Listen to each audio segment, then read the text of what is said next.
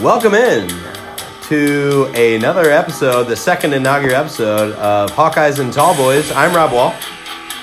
And I'm Dylan Pond. And I'm Bo Freeborn. All right. So today is Thursday, September 6th, and we're here as, like I said, a special Cy-Hawk edition of Hawkeyes and Tall Boys, the podcast where we have a couple tall boys and we talk about our favorite college football team, the Iowa Hawkeyes. This week in particular is going to be a great week, and it's our rivalry week against. That's a tough word. It's a tough word there, Rob. It's tough, man. I just taking a sip of my first beer here, but against the Iowa State Cyclones, our rivals, just down I-80 from us. We split the state in half, and it's a heated rivalry. Right.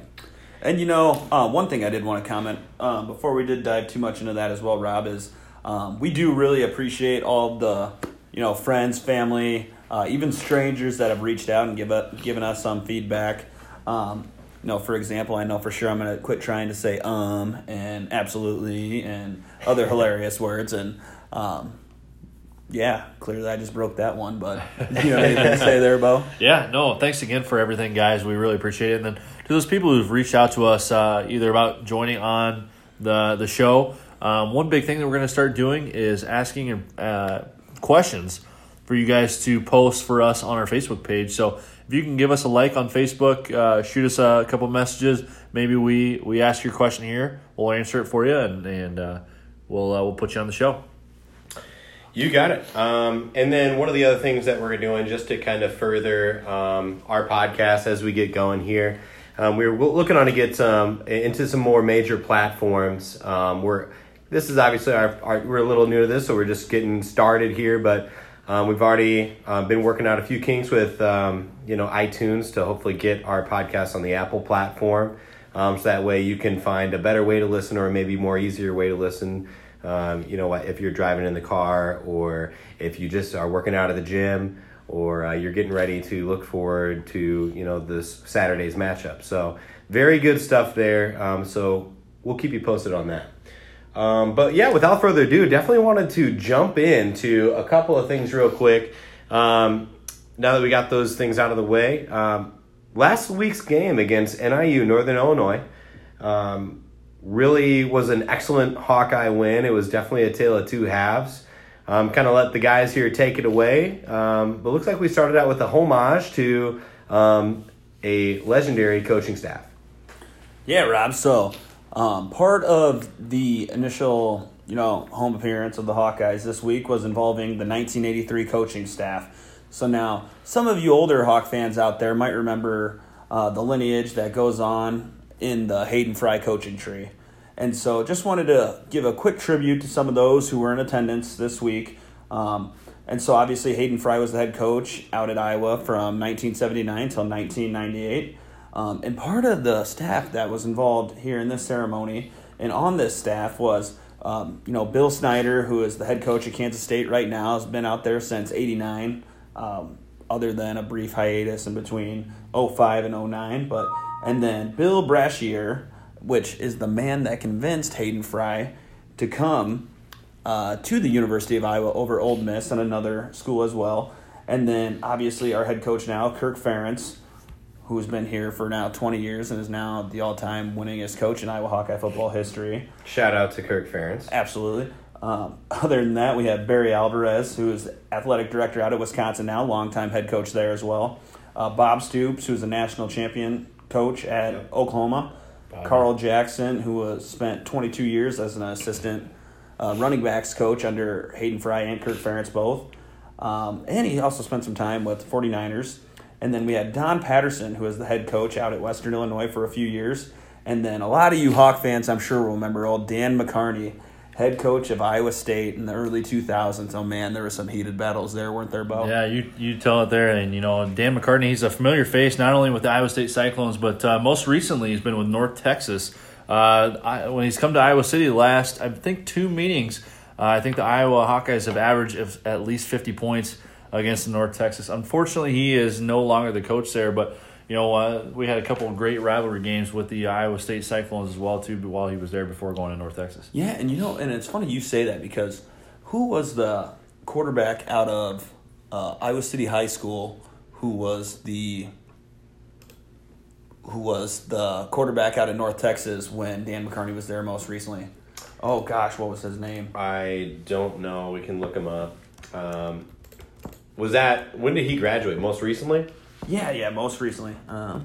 Well, we can just have our guy look that up, and we can kind of move on from there. No problem. Well, fellas. Yeah, while we check that out, because that's really interesting, I think, because I know that we had our home opener last year against the North Texas. Mean Green, I believe, is their mascot. Mm-hmm. So I'm not sure if he graduated in 2017, but like I said, definitely a tale of two halves. We started the game against NIU a little slow, but one of the main things I took away, especially from that first series, I mean, I really had a lot of high hopes, and there really wasn't much to get excited about. There was one thing that stood out to me. We talked about it a little bit before the show here, but how about that first throw from Nate Stanley when he saw Noah Fant on the sideline? Oh God, excellent ball there. I think, to be honest, I think that was just a flat out drop by Noah Fant right there. Yeah, absolutely. I think the whole first drive in general, I think the first pass or play from scrimmage was an out route, a 6-yard out route to Brandon Smith, went right through his hands, which maybe was led a little bit, but you can understand the emotions going into the first game of the year. On top of that, Noah Fant, there was a ball thrown about 30 yards in the air. And one thing that we had talked about before the show even too, and even last week, was that Nate Stanley is going to work on his deep ball, and we'd heard a lot about his footwork, his pocket presence. Overall, I thought he looked great, not just the first drive, but all through the first half. And I thought that ball was placed right on the money, and I think it would have been 1st and 10 Hawks from the 30-yard line if Hawkinson could have brought that ball down. If Noah Fant would have brought that ball down. Right. And that's the thing, Bo. You expect to see some of those hiccups, out of young teams like the Hawks are. However, we got the veteran presence of Stanley, Fant, Hawkinson. You don't necessarily expect to see that, but much better have that happen versus NIU rather than Wisconsin here in a few weeks. Don't you agree? Yeah, exactly. Yeah. And one big thing too, and I apologize, Rob, for getting in the way there too. One thing, it looked like all throughout the first half, it didn't seem like there was a whole lot of pressure coming from the defense of Northern Illinois. I thought that with a couple of guys rotating in, which we said was Dalton Ferguson, Mark Colgenberger, and then the Paulson twins, I thought that they did a phenomenal job stepping in, making that line a little bit tougher than what they've been used to, and basically showing that we have 8 guys that are willing to play week in, week out, and can transfer in if an injury comes down. Absolutely, Bo. You stole the words right out of my mouth there. I couldn't agree more. I think, you listen to Brian Ferentz during camp talk about how they can have 8 guys that can go in a drop of a dime, and we all sit back here as fans and think, yeah, that's BS. You got your 5 or you got your 6, and legitimately had 8 guys playing in there with the ones, so this isn't garbage time by any means, playing with the ones and doing a pretty darn good job as well. Absolutely. I think the only thing that we saw maybe weaker on in the first half was the running game. I love Ivory Kelly-Martin. I love that he got the start, but I think it took him a little bit of time really to find the hole and get exposed into the Northern Illinois secondary until the second half when it looked like the Iowa run game maybe got a little bit stronger, because I know we saw Mickey Sargent there in the first half. Maybe he didn't do as good a job as we were all expecting here. Yeah, tell you what, I'm a big fan of this 3-headed monster we're building here. Yep. I think that Ivory Kelly-Martin's kind of that best of both worlds. He can put his shoulder down and be a bruiser, yet he's got the speed, he's got the agility. I wouldn't say he's got the juking or spin ability of Akram Wadley necessarily, but that agility that nonetheless you need as a Big Ten running back. And then as far as Mickey Sargent goes, a little bit smaller guy, a little bit shiftier, a little bit quicker. And then with Torrin Young, he's just a bruiser. Oh my gosh. And then, we saw him, especially late in the second half, take off on a few big runs where, I think, Bo, you just got to credit, that's Iowa football is what you saw there. I completely agreed the running game wasn't where we wanted it to be in the first half, but I think it's just because that big Iowa O-line just wore them down. Yeah, absolutely. And that's to credit the offensive line there for the play all throughout the day. And that's one thing that we've also talked about. I know last week when we were previewing the game, we talked about Sutton Smith, who would come in with Northern Illinois thinking that they were going to disrupt the pass, break up Iowa's D, and run. And they definitely did during the first half. But overall, even throughout the whole game, I don't believe that Sutton Smith was really even a major factor in this game. I was going to say the only play I can think of is that play where Stanley stepped up in the pocket and Sutton came from behind and knocked the ball out. But I think Iowa jumped on it anyways, and it ended up not mattering. And I think they credited him for a sack there too. Yeah, and that's what that's when you look at Kallenberger, Dalton Ferguson played a little bit of LT as well, and the Paulson twins, they just really shut him down. So kudos again to Brian Ferentz and that Iowa offensive line.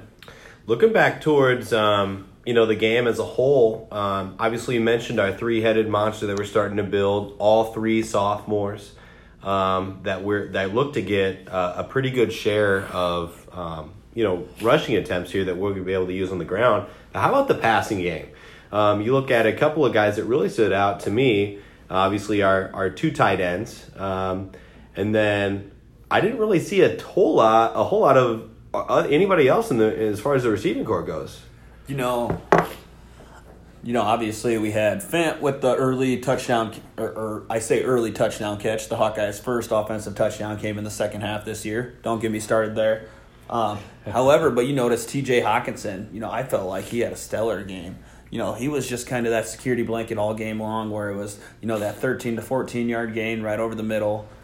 I thought he did great there. As far as the receivers go specifically, you saw Brandon Smith had a drop early on. He was held without a catch the entire game. Oh wow! I didn't realize that. I guess that makes sense. And I was worried about that because he did get a few targets. I can say that I maybe a miscommunication between him and Nate Stanley. And there was obviously the one right at the beginning where he just missed it. But he was somebody that I really has the game breaking type of speed. If we can just get him the ball in the open. And I didn't really see that too much, this last game. Yeah, I think that's totally fair. I think that's going to be a cause for concern, going forward this season. On the flip side, you did see Smith Marset, yep. And a few of them jailbreak screen, the classic Iowa football passing play right there. Seen him have a few catches, but again, not a major impact like you saw from Fant and Hawkinson. Yeah, I agree.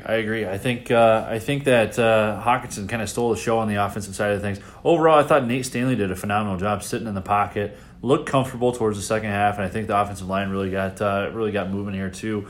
As far as Nick Easley, I think he also had a quiet game. I believe last year when he played Wyoming, that was his first game out of JUCO, and he had a stellar game there to start, really to pump start his career as an Iowa Hawkeye. I know a lot of people thought with his senior season coming in that he may be the go-to guy, more or less like Vandenberg was 2 years ago for C.J. Beathard. Right. But I think we kind of saw a slow progression. One of those things where we're just kind of knocking the dust off of us, getting ready for this next game. And it's kind of a good thing, not to show Iowa State anything big, but we're talking here about Northern Illinois. You got it. So overall, I guess, towards the second half, you look at the offense we just kind of looked at and what we went over. But I also want to look at, we talked a lot about last week, what is our linebacking core going to look like on our defense? These are, three brand new, or I guess, newer guys to, most Hawkeye fans. And yeah, just about brand new. Yeah. I think their combined between them was something like 2 or 3 starts. Yeah, it wasn't much. Maybe a little more than that, but no. What do you think about their performance? Overall, I think they started off not so hot as a unit. I know there were several times when I went back and watched the tape last night where you see, Amani Jones, Christian Welch, even Nick Neiman out of position on some plays. But overall, you saw eventually Amani Jones got replaced by Jack Hockaday, who's been the injury-ridden senior.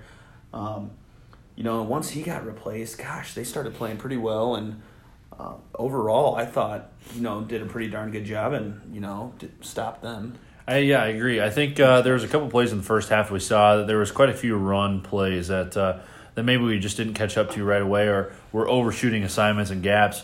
But overall, as far as linebacker goes, I'm really excited about Jack Hockaday. I was listening to a podcast the other day about Amani Jones, and Coach Kirk Ferentz was kind of talking a little bit about him. Hockaday is going to get the start this week against Iowa State, but he said to not discredit him for anything that he had done. It looked like on paper, he was just kind of more or less like an average player, but he did bring that spark.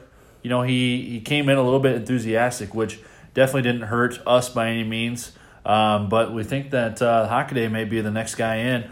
But as far as Amani Jones' playing time goes, he's only a junior. So, with him getting this much repetition and starting them too, I think we should be in for a good year with him, as well as Nick Niemann too. You got it. So obviously, final score that game, 33-7. We really ran away with it in the second half. We scored 30 straight points against NIU. And, towards the end there, I remember watching them cycle our three-headed monster running backs through, just ripping off runs. Oh, absolutely. And that was something that we kind of alluded to before. Something to where we just wore them down. It looked like they weren't able to really keep up with what we were doing. Those runs, those same plays that we were running towards in the first half and maybe getting stuffed or maybe coming off, with only a 2 or 3 yards again, a play there. Those same runs, they're all of a sudden it's Torin Young down the sideline for 20 yards and, finishing the runs off pretty strong. So I was happy to see that. But it was definitely a good win. Anything as far as special teams we need to note from this game, guys, or... really, as far as special teams goes, you have Colton Rastetter coming in and doing that rugby-style punting again, which worked out well for us for the Hawks Saturday. With the exception of that block punt, I thought they were pretty good. What do you think, Bo? Yeah, I think it was just a misassignment. It looked like there was just a guy coming in right off the right side. Didn't even see him, and just unfortunately got blocked. But I agree with you completely. I think that plays to Rastatter's ability there, too, to do the rugby style. I think we saw, even on the safety play in the second half, that Rastatter pinned him down on the 2-yard line, which definitely helped our defense. And then multiple times, I think he had a couple 50-plus yard punts that ended up rolling into Northern Illinois territory, which I thought was a phenomenal job punting-wise. Yeah. Well, and that was actually the drive that ended in a Hawkeye safety, wasn't it?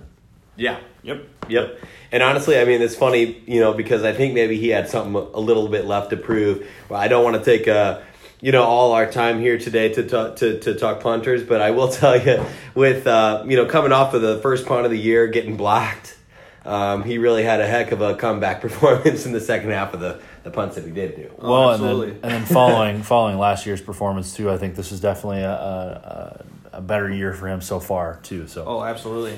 I want to get into just some overall thoughts. Okay, so we had last week we previewed NIU. Pretty happy about the game and the way it went.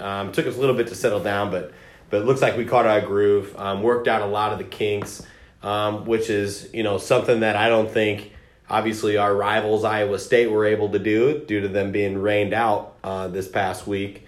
But it also means it a little bit tougher maybe for us to prepare for. Being that we don't know, what exactly they may have in store, and maybe a little bit tougher to game plan for. So just before we get into the Iowa State there, I do want to hit up a segment here that we like to call good vibes, bad vibes. And so I want to just talk about, if you were to pick one thing, we're going to go around and say, one thing that gave you good vibes about this week's Hawkeye game, and then one thing that you're a little bit concerned about that maybe gave you some heebie-jeebies.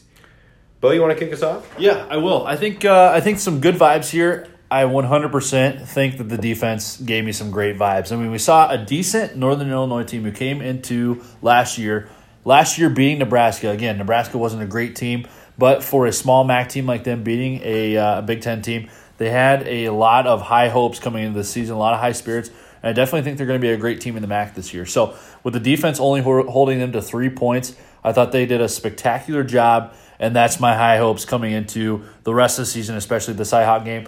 As far as bad vibes, I thought the slow start by the offense. I think the running game is kind of the biggest bad vibe for me right now. I don't think it's going to be a big issue going into Iowa State week, but that's something that I think that we can definitely improve on, and I think it's going to be something that we're going to see a lot of improvements coming here the next couple weeks. Yeah, and it'd be hard to make an argument with either one of those. I went a little bit different with my good vibes, bad vibes. It's all right. Hey, cut us a break. We're having some beers. But as far as my good vibes go, I think just that four-headed monster. Yeah, we talk about the three-headed monster at running back. I think we have a four-headed monster at tight end.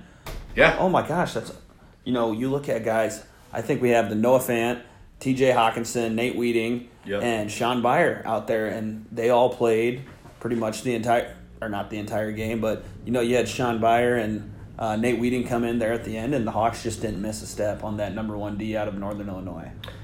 As far as my bad vibes go, I hate to be a buzzkill here, but I got to say that linebacking core. I was really disappointed early on in, the play, particularly in the middle linebacker spot. I think that's going to get a heck of a lot better from week to week. You have Coach Ferentz and the guys. I think they'll be just fine.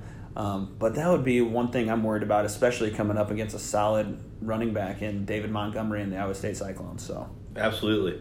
And I just realized that I said absolutely, that's one of the things we're working on trying not to do. But what I can say, I definitely agree with you there, Dale, as far as your concerns with the linebacking core. For my good vibes, I'm going to say the Iowa Hawkeye offensive line as a unit. Now, obviously, we talked about, Nebraska with their whole offensive line as All-Americans for the preseason, I think, that we talked about last week. But, how about that Iowa Hawk? That was one of our concerns going into the week one. Having some newer fellas mix it up, and it looks like, obviously, a lot of people in and out there by committee, but really opened up some holes for the running backs in the second half. I thought they did a pretty good job protecting Nate Stanley throughout the game. I didn't see a lot of times where he was running for his life. He had a lot of time to look and go through his progression. So that was a good vibes for me. So hopefully we can keep that up against the Iowa State Cyclones this week. And then bad vibes. What I thought was a little bit shaky is I would have liked to see a lot more from our receivers. And I don't know if it was just a situation where it came down to route running or it came down to just not being there or what they had called wasn't there and open. So because it looks like from the receiving, our tight ends really stood out as far as having the most receptions. And so, maybe it would be nice to see some of those guys, Brandon Smith, Smith Marset, and to kind of get involved a little bit more in the offense. So hopefully we'll see what they have in store next week. All right, so that was good vibes, bad vibes. We're going to jump right into a little bit of news before we hit Iowa State, the Iowa State preview here. Just college football in general, the landscape. We do have a few teams that snuck into the top 25 from the Big Ten. And right now, we're looking at 5 Big Ten teams. Number 4, Ohio State. Number 6, Wisconsin. And Penn State round out. They're the number 10 team in the conference, in the nation. They are the top 3 teams in the Big Ten right now. As far as things go overall, I know Michigan State is still number 13 after almost losing to a nobody team this last week. And then also Michigan rounding out the top 25 at number 22. Guys, what are your thoughts on 5 Big Ten schools being in the top 25? And also, what are your thoughts on their placements so far right now in the top 25? It's early. I think more than 5 teams are in the top 25, from the Big Ten anyways. But, it's one of those things. I don't like to get too worked up about it early on. I think the cards will fall how they do, and we'll let the AP, go gaga all over the SEC like they do every year, and we can just kind of go from there and let the cards lie how they will. I agree. I think the other thing too that you got to keep in mind, we're going to end up. These teams are going to play each other pretty quickly here. Mm-hmm. There's some big games that are going to be going down this Saturday that'll kind of shake up the top 25. I don't know when the last time, I guess what we had as far as Big Ten teams that were ranked in the top 25 that finished in the top 25. So that would be something that we could look at as far as the statistic goes. But, I mean, Penn State, it's always tough. Ohio State, it's tough. Penn State, though, did not look that good this last week. No. Having to go into overtime against Appalachian State. Now, Appalachian State's one of those teams like North Dakota State where they're just looking to knock somebody off. Oh, absolutely. Well, you guys remember Appalachian State knocking off Michigan. What was that? I think it was like 11 years to the day or something like that. Yep. Oh, yeah, I remember that. That's almost a doom. It's a doom for Big Ten teams or even just big-time contending teams to put Appalachian State on their schedule even because they are so competitive and they have that chip on their shoulder even too. Oh, it's a lose-lose situation, and you could probably argue the same thing with Northern Illinois, North Dakota State, really all those teams that, where's the benefit in us playing them?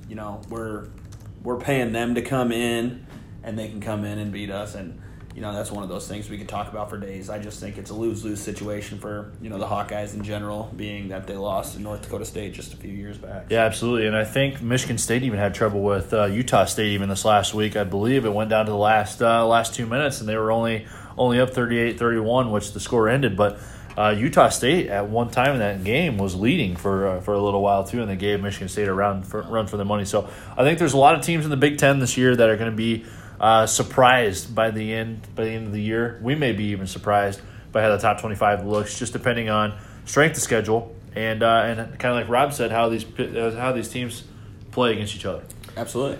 And 100%. And one thing I'm going to say too is obviously it is early, like Dill said, and we will keep you posted on how the Big Ten finishes and any big shakeups as far as that goes week by week. But right now, it's good to see 5 teams from the Big Ten in the top 25 just to kind of show the AP there that, hey, I mean, the Big Ten is a legitimate conference out here. Obviously, I don't think anyone's discounting us, but I don't think that the SEC is that far ahead of anybody else in terms of competition. Yeah, not at all. Honestly, I think 5 Big Ten teams being in there is a little bit light. Yeah. So, and there are some teams that could surprise some people. I did see an Illinois team this weekend that came out with a pretty big win, and they did look pretty good. I mean, and we're talking about I'm from Illinois. Rob's from Illinois, and I know that Illinois teams are not very good. I've never really been a huge fan of the U of I. The other U of I. the fake U of I. Elaborate, thank you. One big thing before we get off this topic too, and I don't want to run this too long too, but a good Maryland team beat Texas this year. I know a lot of people think that that Maryland is going to be a bottom level team in the Big Ten. They could surprise a lot of people here. That's my last take there. Perfect. I love it. We're going to move on. We're going to jump right into what this episode is going to be pretty much focused on here. Obviously, the Iowa State-Iowa game this Saturday. Guys, when's kickoff for this game? So kickoff's going to be at 4:05 Central Time here in Kinnick Stadium, beautiful Kinnick Stadium in Iowa City, Iowa. The date will be September 8th. And if you guys can believe it, the tickets are sold out as of right now. Oh, man. Yeah, that sounds like plenty of tailgating time for me, so I don't mind that whatsoever. That sounds like a situation where you bring some cash on you and you go down and tailgate and you see if you can grab a ticket last second off of somebody. Agreed, absolutely. And let's just kind of talk here real quick about this game last year. It ended up in an overtime battle, 44-41 Iowa. And let's just talk about this. Nate Stanley, it was his second career start. He threw how many touchdowns? I think he threw 5 touchdowns. Yep. Had 27 completions, 41 attempts. Phenomenal there. For a total of 333 yards last year. I think that's a great way to start the segment here, looking back at last year's win and then going forward to hopefully an Iowa Hawkeye win this year. Absolutely. Nate Stanley obviously making a second career start against Iowa State last year and came out with a heck of a win. He had that memorable play that we talked about last week where we had a guy hanging on him, on his feet, kind of trapping him as he threw the ball, for a touchdown in the end zone there. Now he's coming into this game with 14 career starts under his belt. And to be honest with you, it's really tough to kind of look at Iowa State's depth chart and see, they are returning a lot of the same players as they were last year. I was looking around for some new faces, new names, and didn't really see a whole lot. So, I mean, that could be cause for concern for the Hawkeyes. Yeah, I think the 2 main guys as far as offense goes, They're coming back for Iowa State. It's going to be quarterback Kyle Kemp. I believe this is his 6th year as a I'm grad pretty sure transfer. it's his 13th year of eligibility that he is using up with the NCAA. So, sorry to Drew Ott. I believe Dylan said that last week, but sorry to Drew Ott there. But Kyle Kemp, 6th-year quarterback, phenomenal player. I know last year, being an Iowa fan, you gotta respect what Kyle Kemp did to that Iowa State team the second half of the year. I believe we saw Jacob Park last year, correct? Yeah, That's right, and he took a leave, huh? Oh my gosh, where is Jacob Park now? I bet he's on a Harley. Probably still somewhere at Sturgis from a few months back. Probably just still hanging out. I have no idea where that guy is. Unfortunately, I think he had some depression issues here too. I believe he had a kid while he was playing football, but way to kill the vibe there, Bo. yeah, apologize about that. I'm just kidding. But Kyle Kemp really getting his true full season start this year, and we know he's going to come out with a bang. As far as that goes, staying on the offensive side, we know that David Montgomery is going to be a workhorse for the Iowa State Cyclones still. See, and that's the thing. With our young linebacking core, he is just going to cause issues. And so I'm trying to figure out exactly what it is that we're going to have to do. Sure. Thankfully, I don't make the big bucks that our coaching staff does, who's been dissecting the film all week versus me just dissecting it quick over a beer at my dinner table last night. So, I think we're going to need to see a heck of a game out of Amani Jones, Nick Neiman, and Christian Welch. And I think we're going to need a big game out of our safeties as well to stop that running game. Yep. Obviously, Jack Hockaday will be in the mix there for our linebackers. David Montgomery, 5'11", 216. And he, we really didn't get to see a lot of him this last week. And we alluded to this earlier, but obviously, if you weren't tuning in, Iowa State, their game was actually canceled due to the weather that they were having. Almost seems like we've had a week of just straight tornado warnings throughout Iowa, especially in our area here. Cyclone warnings. And so I think that actually, could be. I guess I'll pose this question to you guys. Do you think that is actually a positive thing for the Hawkeyes, or actually viewed as a negative? Because not being able to have the film to go over to be able to game plan accordingly versus, maybe they're going to have to work out some kinks. Much like you just said, Rob, and to totally Sure. dodge your question, it's both. I think the big part where, it's a positive for Hawk fans is that, especially for the Hawkeyes, is that they don't have that game to knock off the rust and, work out the kinks, whereas, the Iowa's linebacking core, the receivers, their offensive line, D-line, they got to work out those kinks. Yep. Now where I think it's a negative is just like you said, it's from that game preparation standpoint. I would have loved to see a little bit more film on that 3-3-5 the Iowa State defense runs. I would have loved to see some film on, what Iowa State's offensively planning this year. Not that they would have shown it all anyways versus South Dakota State, but it would have been nice to see. Yeah, absolutely, and I think too that I agree completely with you too, Dylan. I think that it's a positive for the Hawks that Iowa State hasn't knocked that rust off or got those kinks. And then as far as Iowa State goes too, I think it's a negative for those guys too, just not getting those pregame jitters. I believe they only had 7 minutes of play before scoring their first touchdown and then getting canceled for rain too. So gave their offense a little bit of a spark. Only a few plays on defense there too. But they truly don't know their identity. So I think that plays into Iowa's favor there as well, too. And then I think, with the Iowa Hawkeyes, as far as film goes, I think you can watch as much film as you can from the last few games as last year because there's quite a few returning starters on offense. As far as defense goes, they're not returning a whole lot on defense, but you got to be careful with a couple of defensive linemen in Jaquan Bailey and Ray Lima, and then their all-time linebacker Marcel Spears, who had over 100 tackles and a touchdown last year for those guys too. I believe I was talking with a couple of Iowa State fans as well too. They have a brand new guy coming in at safety, and his name is Greg Ainsworth, and he's taking over Cotton Moya's spot, which they believe he could be potentially an even better and more athletic safety for those guys. Right, yeah, JUCO transfer as well, Bo. But just, kind of commenting on that as well, you look at guys, on that ISU defense, specifically those cornerbacks, those cornerbacks, Peavy and Payne, they combined for 54 career starts. That's just experience that you can't match. And then you look at our relatively inexperienced wide receiving crew, and, they're going to cause havoc for us all night. Yep. Go ahead. Yeah, and I think, too, with the inexperience at linebacker from those guys over at Iowa State, they have Marcel Spears and Willie Harvey who do come back together, but they have a middle linebacker. They're trying to replace Joel Lanning. And this is a freshman, even a 6'3", 228-pound freshman who beat out a junior and another freshman, Mike Rose, who's got a lot of big shoes to fill here too. So I think that our tight ends can fill a lot of gaps with those guys too, which could wreak havoc with the secondary for Iowa State. Oh, absolutely. And then, just kind of going back to the offense too. When it comes to those starts, you got that David Montgomery at 17 career starts, Julian Good-Jones 24 career starts, and then Jones and Butler, those wide receivers returning as well.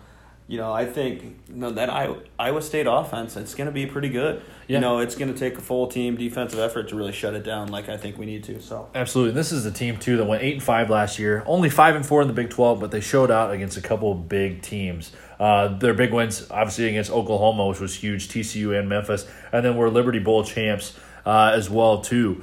And so, this is a team that's got some experience that'll play really well, but then again, we go back to the factor of, what kind of experience do they have? They truly don't know their identity. What is this game going to be like for us? Right.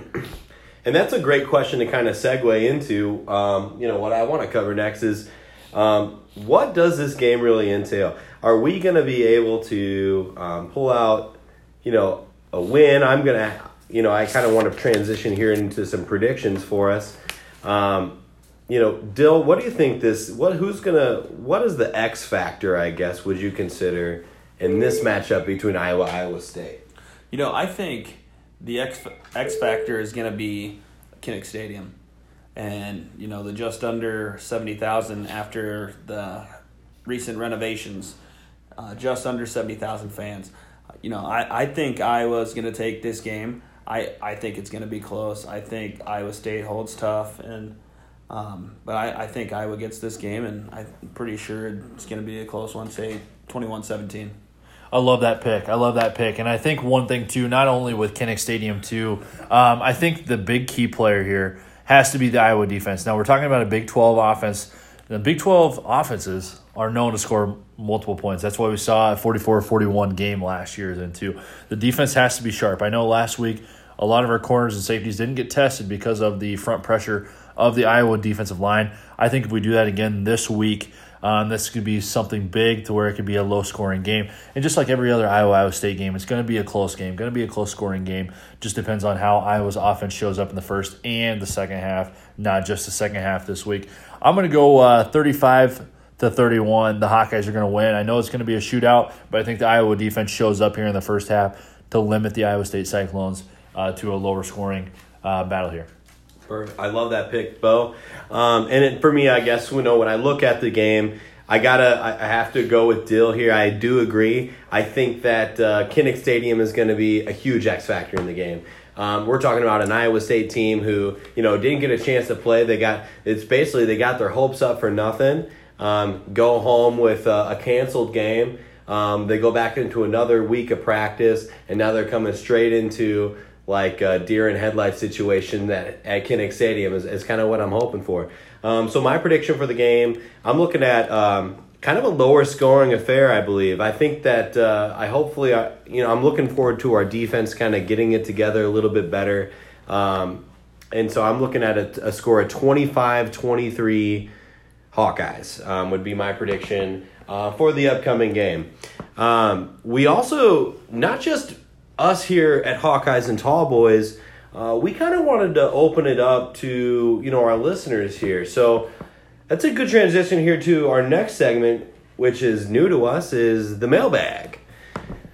So these questions are going to be all user submitted from the listeners that we have from our Facebook page. And hopefully we'll be able to soon kind of set up a better way to do this. But we do have a couple of listener-related questions that we'd like to get into. It looks like the first kind of question that I would like to check out comes to us from a listener Connor Morgan here from Cedar Rapids. And his question, and I'm going to pose this to you guys and kind of get your thoughts. But let me see here. Give me 1 second here, guys, while I'm waiting on our computer. But his question he had here was, what would you rather take? A 1-win season for the Hawkeyes where we beat Iowa State, or an undefeated 11-1 season where we lose to Iowa State? And I'll kind of give it up. Bo, what do you think about that? I think the importance of the rivalry with Iowa State is definitely important to every Iowa and Iowa State fan there too. I think that to discredit a team, you can't just say that if you have one losses to Iowa State, you can't say that Iowa's had an untremendous season. And I also think that Iowa State this year is poised to be a phenomenal team. So Connor, this is a phenomenal question here too. I think that I would still take the 11-1 season. That means that we have big wins against Wisconsin, who right now is in the top 10 of the AP pool. We also beat Penn State, who is also number 10 right here, as far as we know right now in the top 10 pool. And then also beating a number of great Big Ten rivals too. So I think even though losing to Iowa State would probably hurt my heart here, I think that being 11-1 going into the postseason, potentially even a playoff berth, I think I would rather take that than having the 1 win against Iowa State fans and losing all 11 games. I love all my Iowa State fans. I know they give me a bunch of crap, but I think that I would sleep another day knowing that we're in the college football playoffs rather than watching Iowa State play in like a Liberty Bowl. Yeah, I would absolutely have to agree with you there. As much as it would pain me to watch our beloved Iowa Hawkeyes take a loss to the Cyclones, and we got a beer down. I would hate to see a season to where our only win was against the Cyclones. So I would have to go 11-1 as well. Because that would mean, undefeated in Big Ten, and hopefully looking at, high hopes for a post game there. Dill, any comments here on our question here from user Connor Morgan? It seems so obvious, Rob. Growing up where I did here in the state of Iowa, that's a deep, deep rivalry. There's some, for lack of a better word, there's some hatred there back and forth. And, I think for the most part it's pretty lighthearted and that sort of thing. But, you remember those years you lose to Iowa State. And, oh, gosh. So, if you want to play devil's advocate that way, I suppose you can. But, at the end of the day, you think about back in 2002 when, Iowa went down to Iowa State, ended up regular season at 11-2 and played in the Orange Bowl and, got killed by USC. I think about it like that. What loss do I remember? I don't remember Carson Palmer taking our Hawkeyes to the woodshed. I remember losing to Iowa State and, gosh. Yeah. That still eats at me. No, so I'd still rather go 11-1. Don't get me wrong. You kind of scared me there. I could literally see the emotions. But I hate it. coming from Dill during that answer. I loved it. Okay, next question we got, and this is the last question we're just going to have time to get to. Listener Michael Kramer, I believe. Yep, so Mike Kramer is actually a buddy of mine from that attended the University of Lames. Just kidding, Iowa State University. Great guy. He's actually does some contracting with ESPN, Big Ten Network. He's one of the camera guys. So he spent a lot of time with us during my time at Iowa, staying the night at our place, partying his butt off, and then making it back there on 4 hours of sleep to go carry a cord behind a cameraman all day. Perfect. Yeah, man. So love it. So special friend of the show, Michael Kramer, has a question that he poses for us, and I love it. It's, would you rather? So I'll present this to you guys. Would you rather have Kirk Ferentz or Matt Campbell as a head coach of the Hawks? Yeah, I'll take it away here too. I got to say Matt Campbell's doing a phenomenal job here at Iowa State. I think he's built a great culture. He's brought in a lot of great guys who are bought into his system. And after looking at his resume right now, I don't know why you wouldn't want to go play for him right now too. He's a tremendous coach as well, and he's bringing back the Iowa State squad, which Dylan and I even had a talk about this earlier. He may be potentially Ohio State's next football coach, but.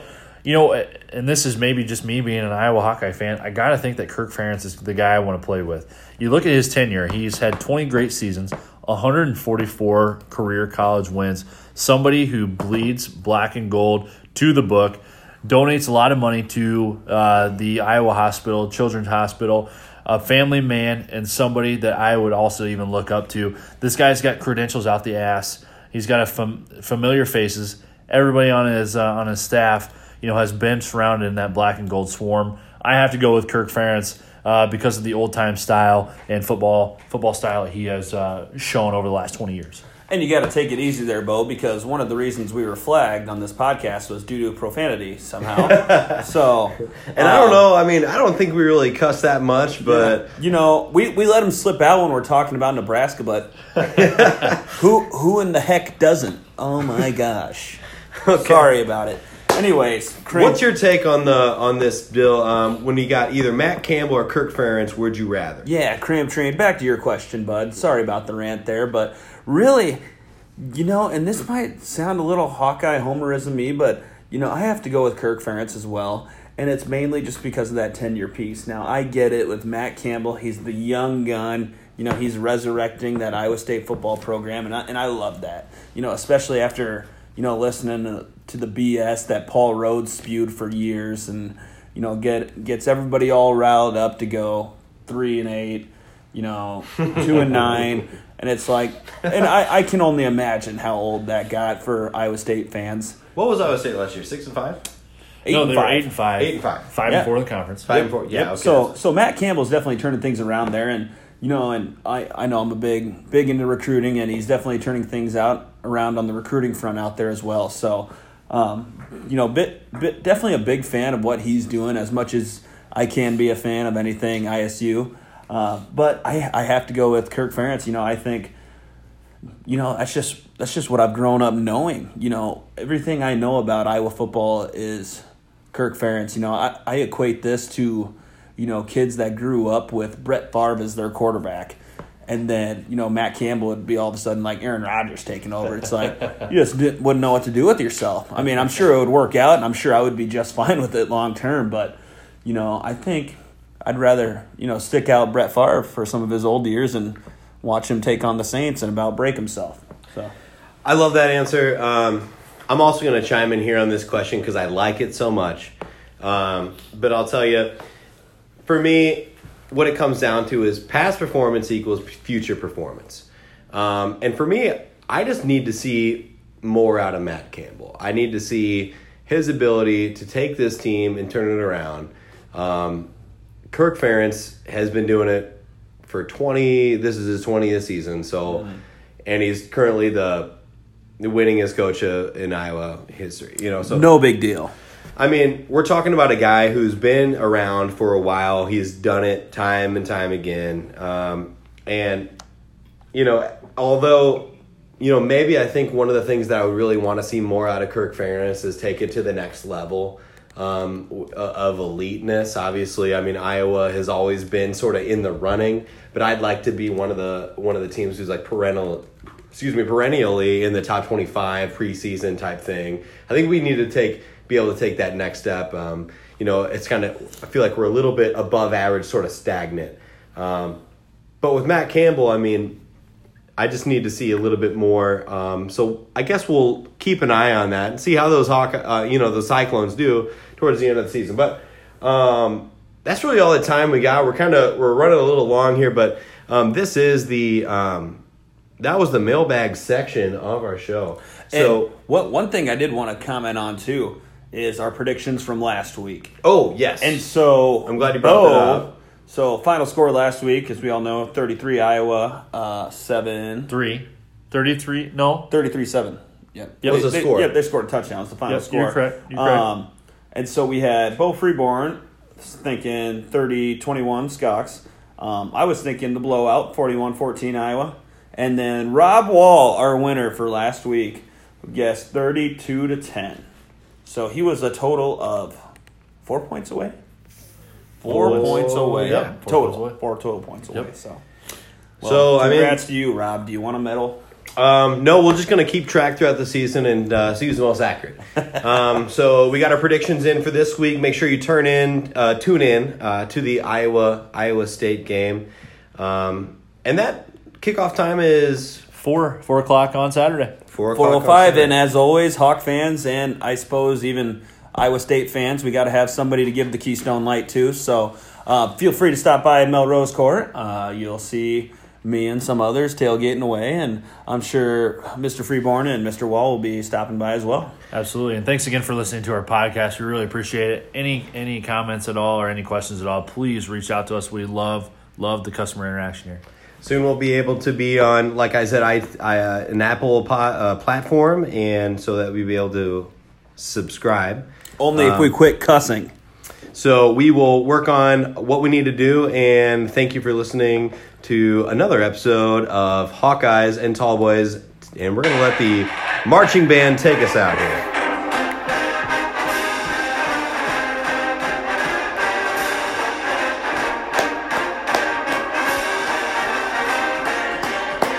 Go Hawks!